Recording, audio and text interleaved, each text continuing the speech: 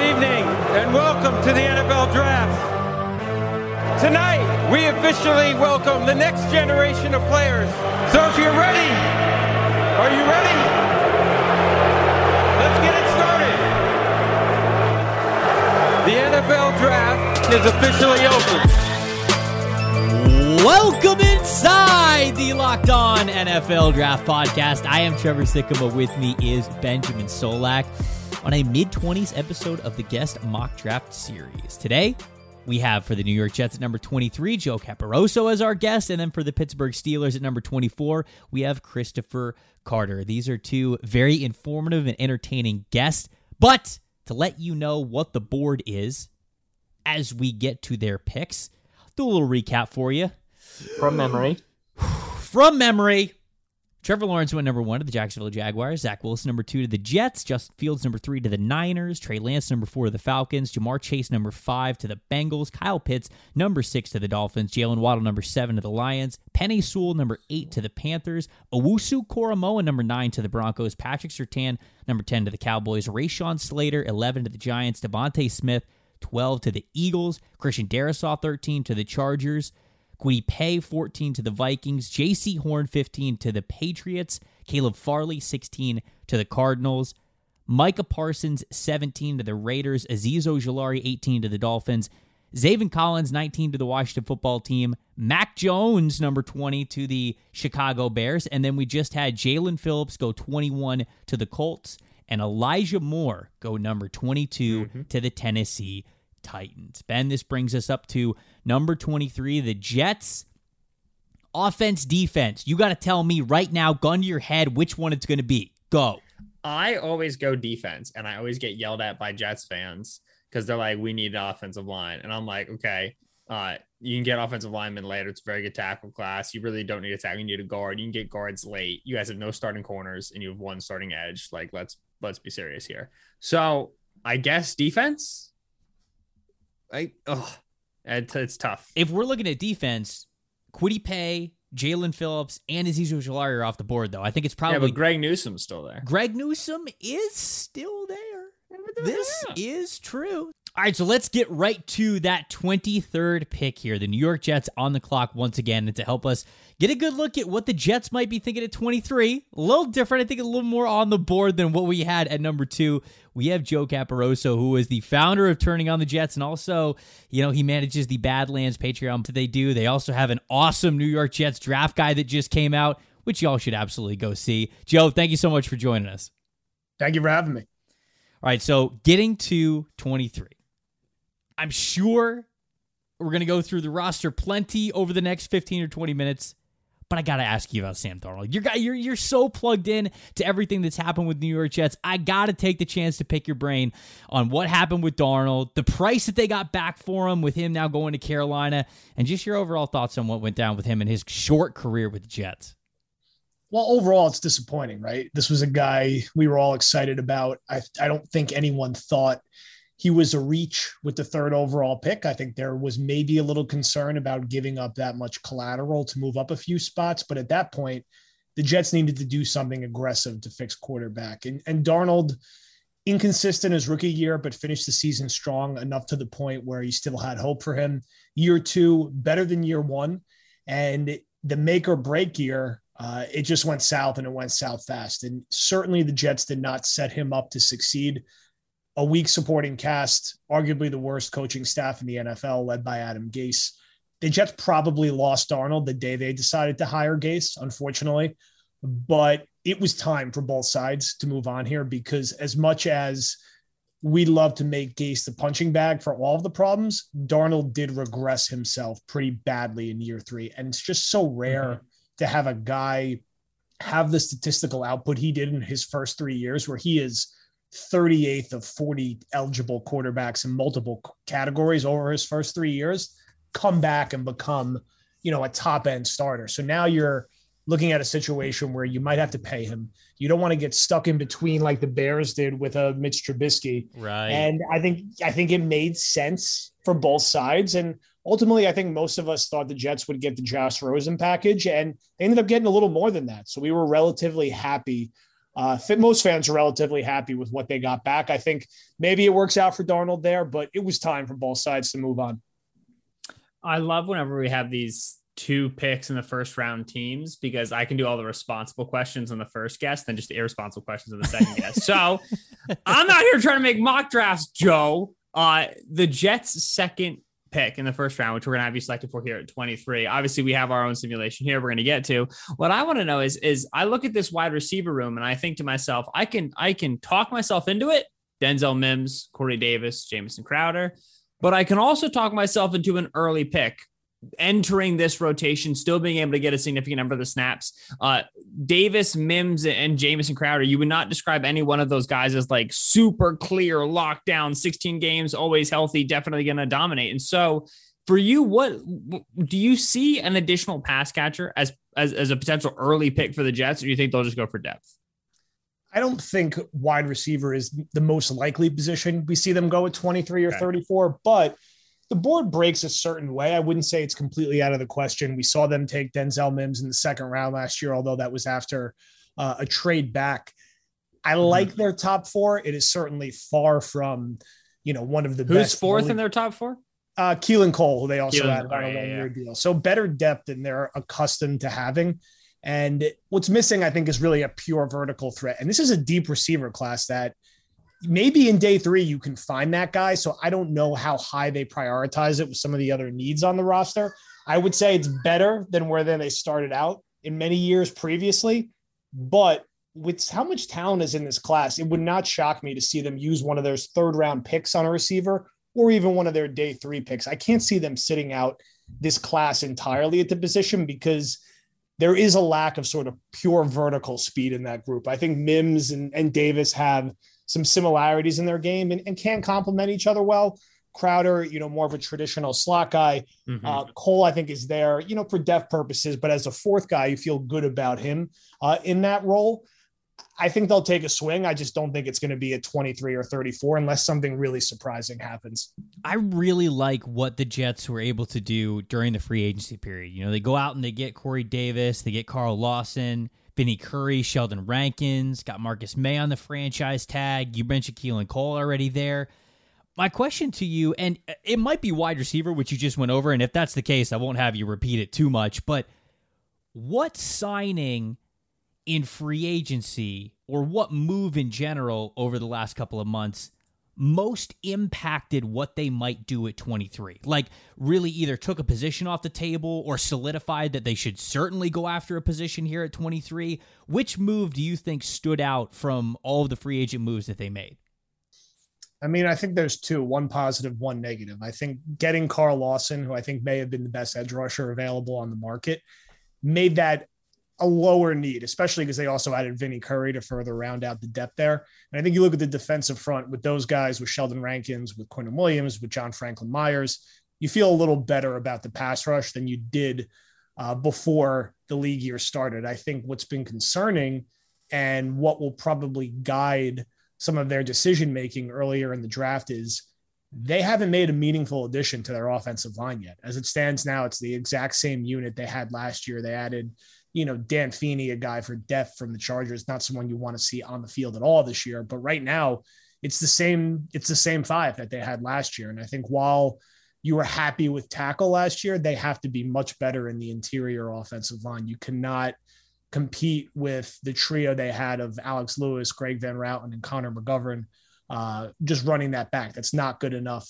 from a starting standpoint, and still not good enough from a depth standpoint. So the 2 needs that really still rise above the rest by a pretty wide margin, I would say, for the Jets are offensive line and cornerback. I think there's less of a concern about cornerback because of how talented the pass rush should be. Doesn't mean they still don't need a lot of help there, but offensive line, when you're going to be starting a rookie quarterback, especially one of the knocks on him is his potential durability, you got to solidify that group up front. The other spot where they haven't made an addition yet that freaks me out is corner. Bryce Hall, Bless Austin, Javelin Guidry finished the season last year as the group that pretty much looks like the group as it is right now on the outside.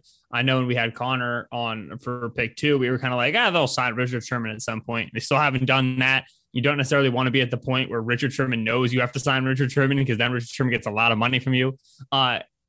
At 23, I think offensive line 100% on the board makes sense. Like you said, no addition. How is that same thing true for corner? What's their internal evaluation of that room? Doesn't necessitate that first round pick. It's a position that needs a lot of work. I think, Bryce Hall showed some nice signs down the stretch, but you're talking a 5-6 game sample size on a 2-14 team. You don't want to, count on that too much. Bless Austin could barely even stay in the starting lineup or stay healthy last year. Counting on him as a starter would be very risky. Same deal, in the slot. Hopefully they bring back Brian Poole, who at this point I think you could get for very good value and can be steady in that position and add a veteran presence.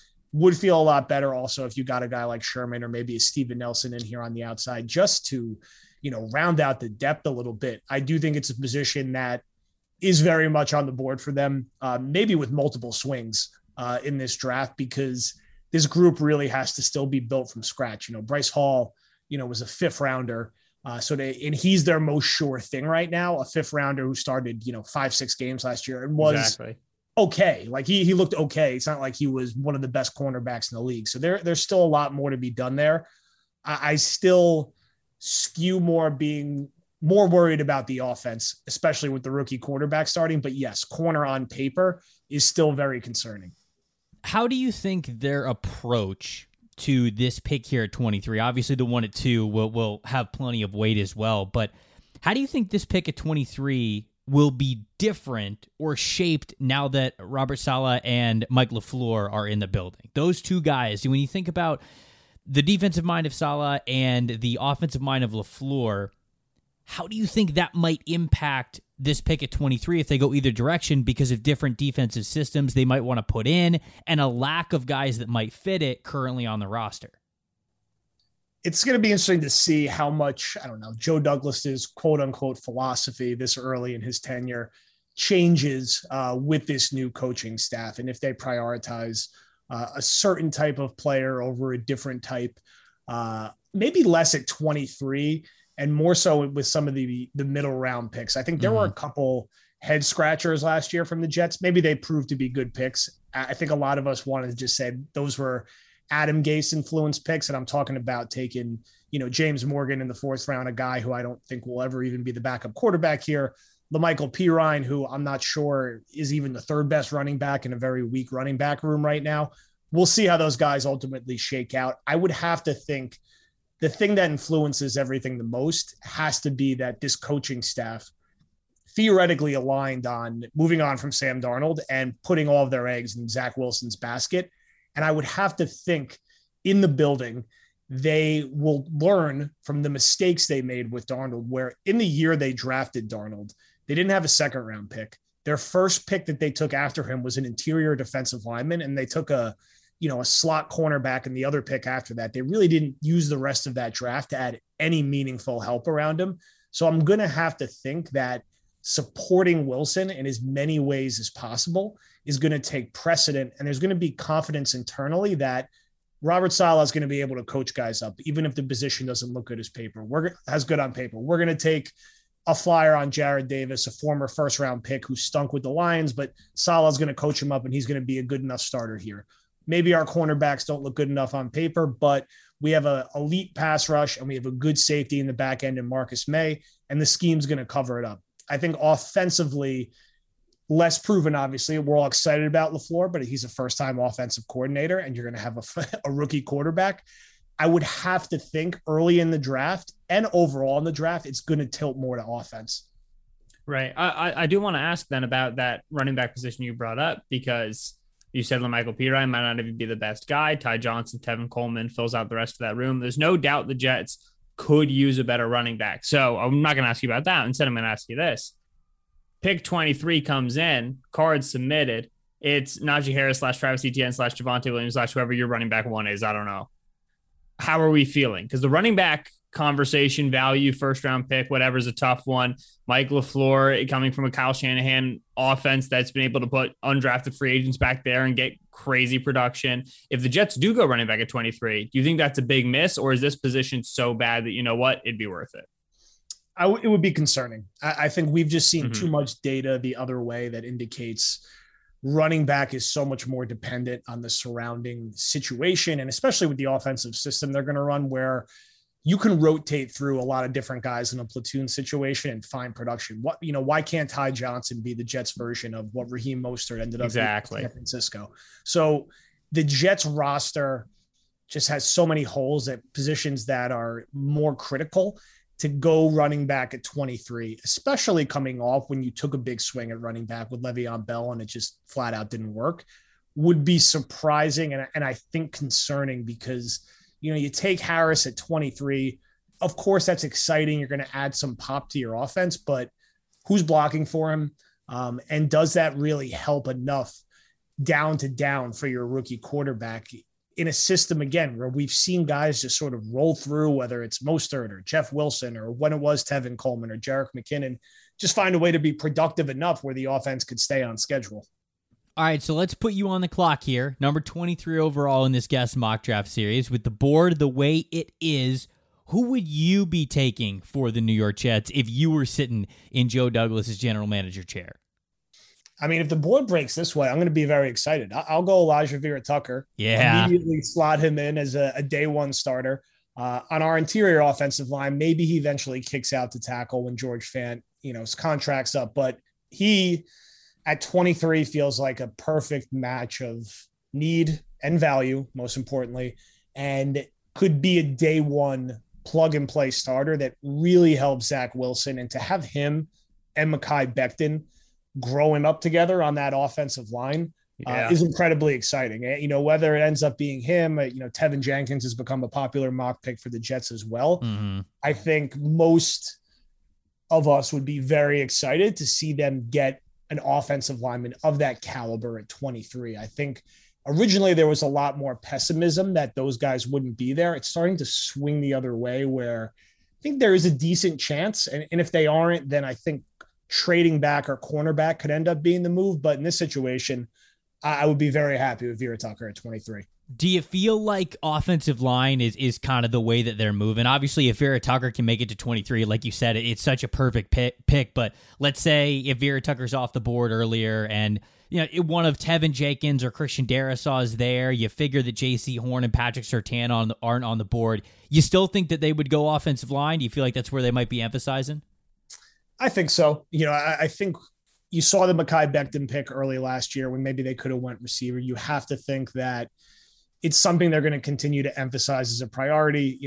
I try not to put too much stock in, press conferences, but it's something that, Joe Douglas beats to death about building in the trenches. He comes from that background where everything you hear about him is his focus is on building up front, building the offensive line. His first ever draft pick, Mekhi Becton. Right. He took another offensive lineman in round 4 last year, and Cam Clark. We'll see whether he shakes out, to be anything or not. I would have to think it would not be surprising at all to see them go go offensive line in the first round again with this extra pick. And I have to think that was some of the thinking in this Jamal Adams trade, in that Jamal Adams is great. Our safety isn't moving the needle and helping whoever our eventual quarterback is and winning games and making him better. Let's get enough resources and assets to help, whether at the time it was Sam Darnold or who the next quarterback's going to end up being in Zach Wilson, by having enough picks to get a first round offensive lineman the same year that you draft your new quarterback. Those are the wide words of Joe Caporoso. Go check out turnonthejets.com and the Badlands Patreon. Like I said at the beginning of this interview, they just put out a New York Jets-centric draft guide. You got to go check it out because Joe and everybody over there does fantastic work. Joe, thank you so much for joining us, man. Thank you for having me. So the Jets landing 2 offensive players, Zach Wilson at number 2, and then Elijah Vera-Tucker here at number 23. We're going to have number 24 with the Pittsburgh Steelers coming up after we read a couple of ads here for you. Got to remind you that this episode is brought to you by 1010, a capsule collection of diamond rings that are responsibly sourced, limited edition designs at a fair price. This collection features high-quality, fine jewelry that will be the surprise and delight to whoever you are giving it to. If you are on the hunt for the perfect, unique ring that someone will treasure forever, you're definitely going to want to check this out. They won't be around long, so find them right now by searching the words 10 by 10 only at BlueNile.com. And then we got to mention the best tasting protein bars on the planet. Couldn't go halfway through the pod and not talk about BuiltBar.com. They've got 18 amazing flavors, including lemon almond cheesecake, German chocolate cake, coconut, raspberry, orange, double chocolate, caramel brownie, whatever kind of protein bar you like. I guarantee Built Bars got you covered. They're low in calorie, low in sugar, but also high in protein, high in fiber as well. Head over to BuiltBar.com or use the promo code LOCKED15. That's locked and then 15 at the end to get 15% off your next order. Use that promo code LOCK15. Give 15% off the best tasting protein bars on the planet over at BuiltBar.com. Hey, and one more reminder, this year, Locked On Podcast Network is partnering with the Draft Network, ooh, that's us, to cover the NFL Draft live. Get all the insight and analysis from Locked On local experts and the Draft Network's national experts, which includes Ben and I. You can subscribe to Locked On NFL's YouTube page and watch live 3-day coverage of the NFL Draft April 29th through May 1st. Now we're up to the Pittsburgh Steelers at number 24. We got a repeat guest for this one, is just because he was one of the most entertaining and insightful guests that we had on the series last year. This is Christopher Carter, the host of Locked On Steelers. Chris, thank you so much for joining us, man. Thanks for having me, fellas. Always great to be on. The great show you guys put together. Well, we appreciate the kind words there for sure. Now, first question, we got to get to the bottom of it. And I need an answer here. You can't say both. Oh, man. No team was more Jekyll and Hyde than the Pittsburgh Steelers were, right? I mean, like, they start 11-0, which was wild. Any team that can start double digits and 0 to start an NFL team, I mean, it's crazy. I don't care what the circumstances are. Then they go on to lose 5 of their next 6 games, including their wild card loss to the Cleveland Browns. And so, you know, when I looked at some of the moves they made this offseason, it kind of feels like they're bringing back a lot of the same guys. Now, some of that, maybe they didn't have a choice. Maybe this truly was the best team that they were going to be able to field, but that makes it feel like it was a lot of last year's group. So tell me, which one was the real Steelers? The 11-0 Steelers or the 1-5 Steelers down the stretch? Well, I think it all depends on what this draft is going to be like, guys, because when you ask that question, the key difference for me was when the Steelers were running the ball at the beginning of the season. A lot of people forget when they were on that first initial part of the win streak, the first 6 or 7 games, they were running the ball well. They averaged like 130 yards on the ground during that stretch because they were getting the ball to James Conner and Benny Snell. And they were saying, hey, let's work these new wrinkles that Matt Canada, the quarterback coach, who's now the offensive coordinator this year. But let's work him in and get some different looks here to keep defenses on their toes. But as the season went on, you saw Ben Roethlisberger kind of take control back of the offense and say, hey, it's clutch time. And it's funny. It was those big wins, because those were the defining wins, I think, of the win streak, where the back-to-back beating the Titans and the Ravens, all while getting their bye week passed over because other teams were messing up with COVID. I think that those wins, but in those wins, you saw Ben Roethlisberger just scrap the game plan and just be like, all right, let's do this. We're just chucking the ball.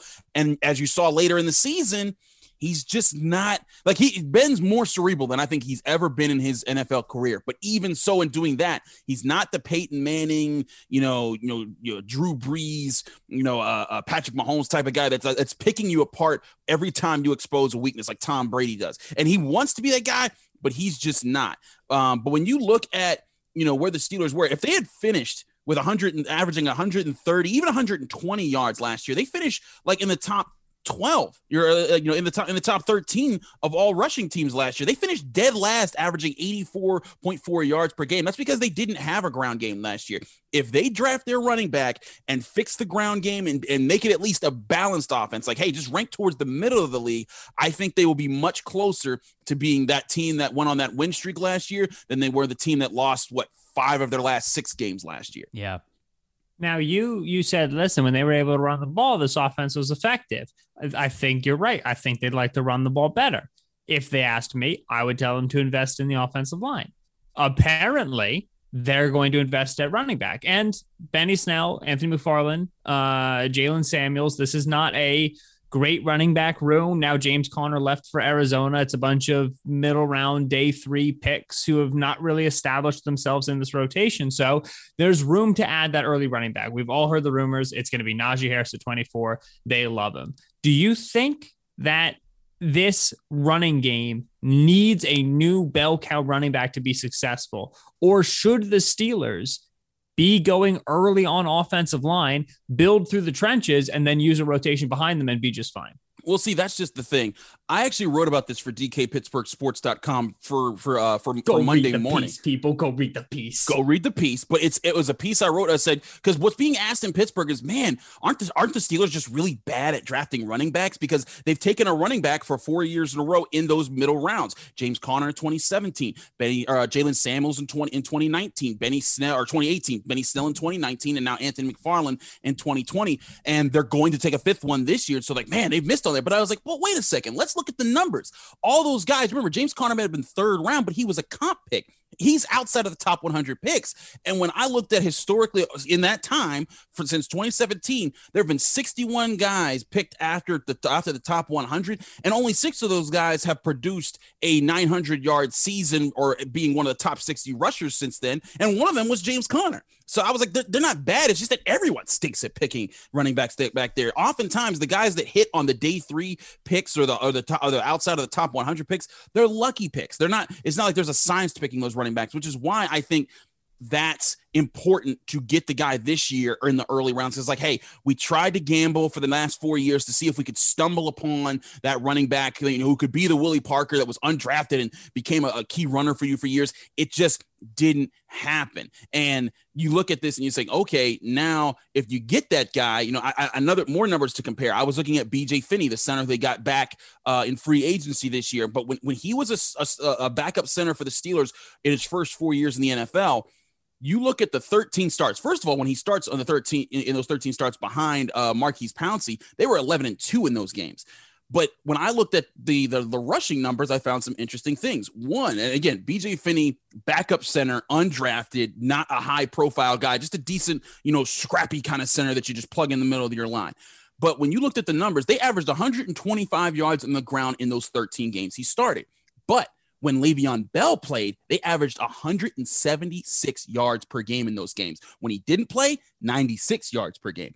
I think that they're seeing is like, look, if we just get a dynamic running back, our offensive line may not be top 5 in the league anymore, but they can be good enough to make some pushes here, which is why I'm emphasizing if the Steelers can trade back in the back end of the first round and see if you can still get one of your top 3 running backs, because to me, Najee Harris, Travis Etienne, Javonte Williams, any one of them will do for what they need. And then you can double up on the offensive line on day 2 and then get yourself a defensive prospect and feel good about the whole process. But to me, getting the bell cow running back, they have to do that this year. If they don't, I don't care who they draft on the offensive line, they're going to have problems next year.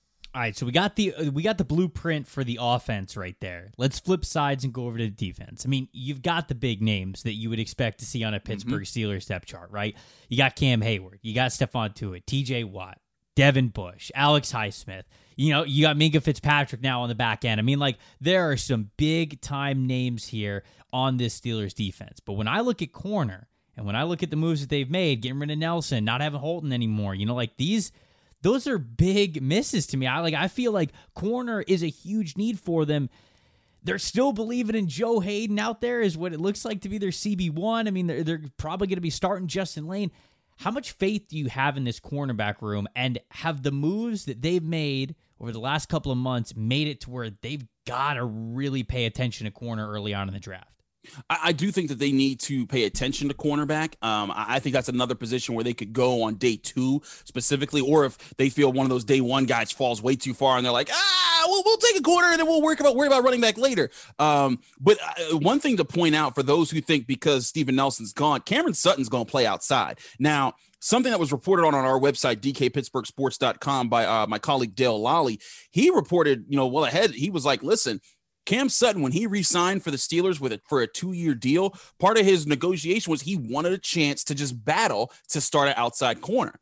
And that spot that he was going to battle for was Steven Nelson. And according to Dale Lally's source, Steven Nelson didn't like that. And that's why he was like, well, you know what? If I got to prove to you that my spot is something you can challenge for, count me out. Now, I know you guys watch football on your own, but to me, when I evaluate the Steelers over the past couple seasons, Joe Hayden's still a better cornerback. Now, Steven Nelson has a longer trajectory because he's younger, but Hayden's still running with guys, trailing guys, playing the ball well, and playing into your scheme well. They weren't going to get rid of him. I still think it's a possibility they may sign him on for an extension with 1,000 void years to keep him around for another year, because who knows how void years work? I don't know.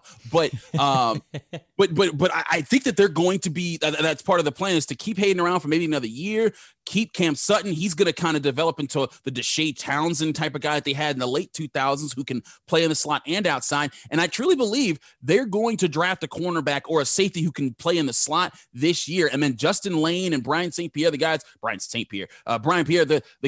behind them, they're all going to be duking it out for that slot spot. And whoever gets it, that's going to be the starter. And then they're going to see, okay, who's the immediate backup on the outsides. But I don't think they're done adding to the DB room. I do think that they're going to invest there. But it also might be one of those safeties who can jump in the slot. I really like Sean Wade from Ohio State, and a guy that I've covered for the University of Pittsburgh for the past year, Damar Hamlin. I think that if you can get him in the 4th round, you'd be in a really good spot for a safety who can help you deep, but also jump in that slot. I want to ask about a different position, but real quick, you brought up Justin Lane. Are they going to get anything out of him? Because I feel like that pick's been dead in the water since the day they made it. Yeah, I was one of those guys. Like, there's times in training camp where he's flashed some interesting things, but it's tough to see that manifesting. I gotta say, I mean, Brian Pierre out kind of was an undrafted dude. He came on the roster at the end of last season. He was getting snaps over Justin Lane late in the year. Justin Lane's got this year to show out. Otherwise, he's going to be out the door. Like, they're going to keep him around for his rookie contract and then bounce him after next year. But hey, who knows? He still has the size. If he can just, turn him, work hard and turn himself into, a fully complementing number 2 corner, maybe he's part of their long-term solution, for a short, I'd say, I guess, a short deal after his rookie contract. But right now I would lean against it. I do think that their plan is to invest at some point, either late on day 2 or early on day 3 in the secondary, to find someone who's going to contribute earlier rather than later. All right. I do want to ask then about edge. This is the spot that interests me here in terms of potentially early pick that we don't anticipate. You draft Alex Highsmith on day 2. Yeah. He is able to play after the injury to Bud Dupree. He impresses after the injury to Bud Dupree. You're able to let Bud Dupree walk in free agency. And now you have TJ Watt and Highsmith next to him. And Highsmith's second-year player. Don't know how much faith you want to put behind him. So I'm curious what you think of their internal eval on Highsmith, how much confidence they have in him. But behind both, there's very little depth.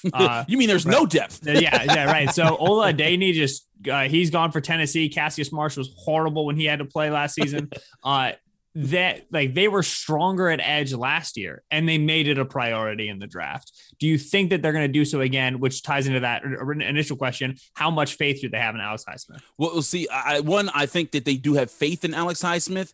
I think the dude is a hard worker. He is he learned things very quickly for them last year. I think they're very confident that he can be a good pair with TJ Watt. However, they do want a third guy to have in rotation. Now, he won't be a day 1 pick. I've seen some people mock the Steelers getting the edge and on the first round. I'm like, that ain't happening. But I can see the day.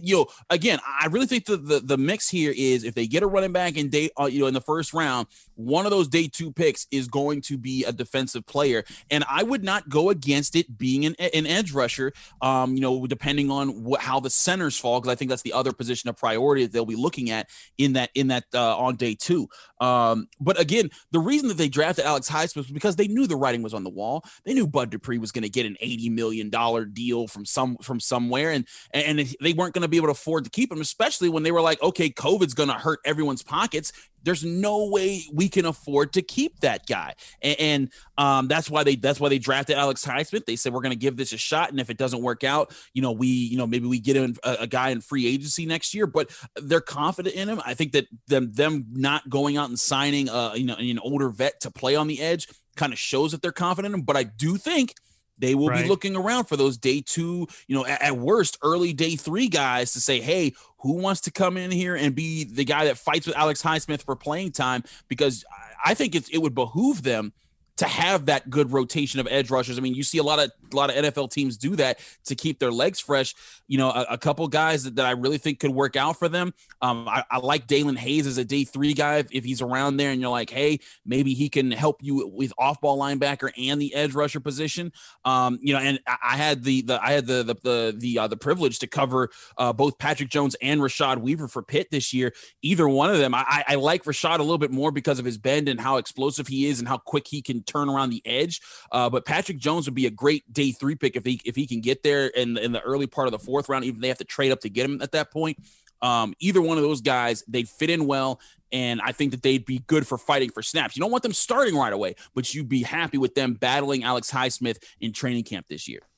This is the last question for me before we get to who you might be picking here at number 24, but I just want you to go a little bit deeper on Ben Roethlisberger's situation because, you know, he's under contract for 2021.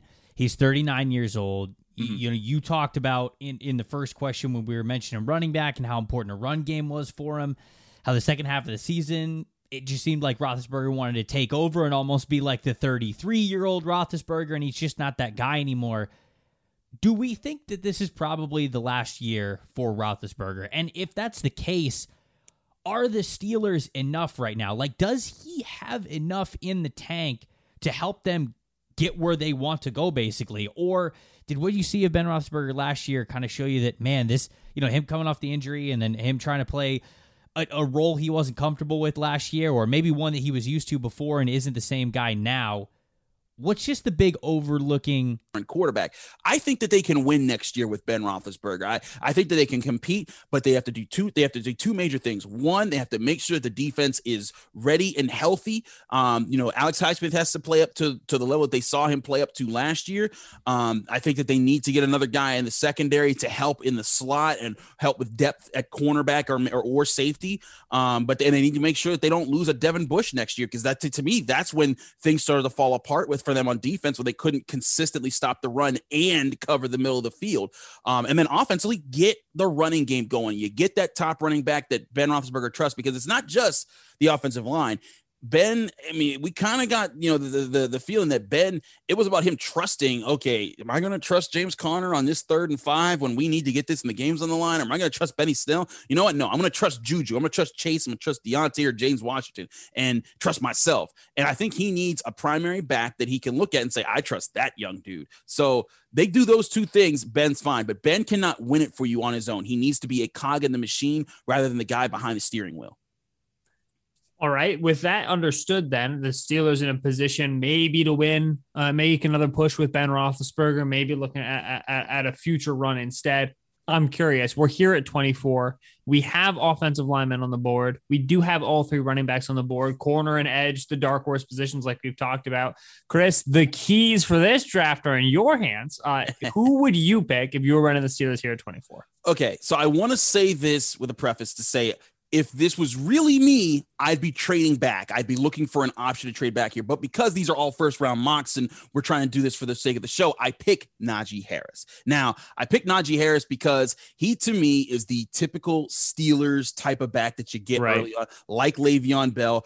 Great vision, power, explosiveness, quick feet, you know, can make the guy miss at the second level and at the first level, can turn a 1-yard gain into a 5-yard gain and a 5-yard gain into a 30-yard gain. Now, he doesn't have the home run speed of Travis Etienne, but I think Steelers fans would love a Najee Harris and what he would do quickly. And I think it also speaks, you know, positively that the first person on the Adam Schefter podcast, when he said, well, who made you, impressed you the most in all your interviews? And he said, oh, well, the Steelers and Mike Tomlin. That was the first team that came to his mind. You know, I think there's some mutual interest there. Now, of course, mutual interest doesn't mean jack when it's just who picks you in the draft, but I think that there's a fit there. Now, the question is, you know, in this mock draft that you guys handed me and I saw the slate,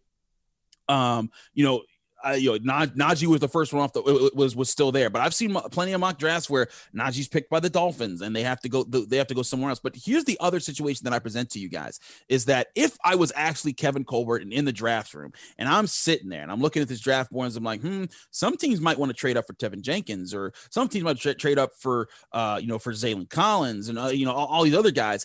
let's see who jumps first and put a feeler out there. And if the Saints or the Chiefs or the Buccaneers, if one of those teams says, hey, we really want to move up to 24, we'll flop first round picks with you and we'll give you a second or a third. I take that deal, because especially if there's 3 running backs on the board by then, you're saying, hey, we're dropping back 5 spots. At worst, one of these running backs is getting picked before then. And then we still get one of the other guys that we really like that fits our system. And then on day 2, we're probably getting a center and an offensive tackle and an edge rusher, or a mix of, an edge rusher and a linebacker, or an edge rusher and a corner along with the center. Because center to me is an automatic day 2 pick for the Steelers.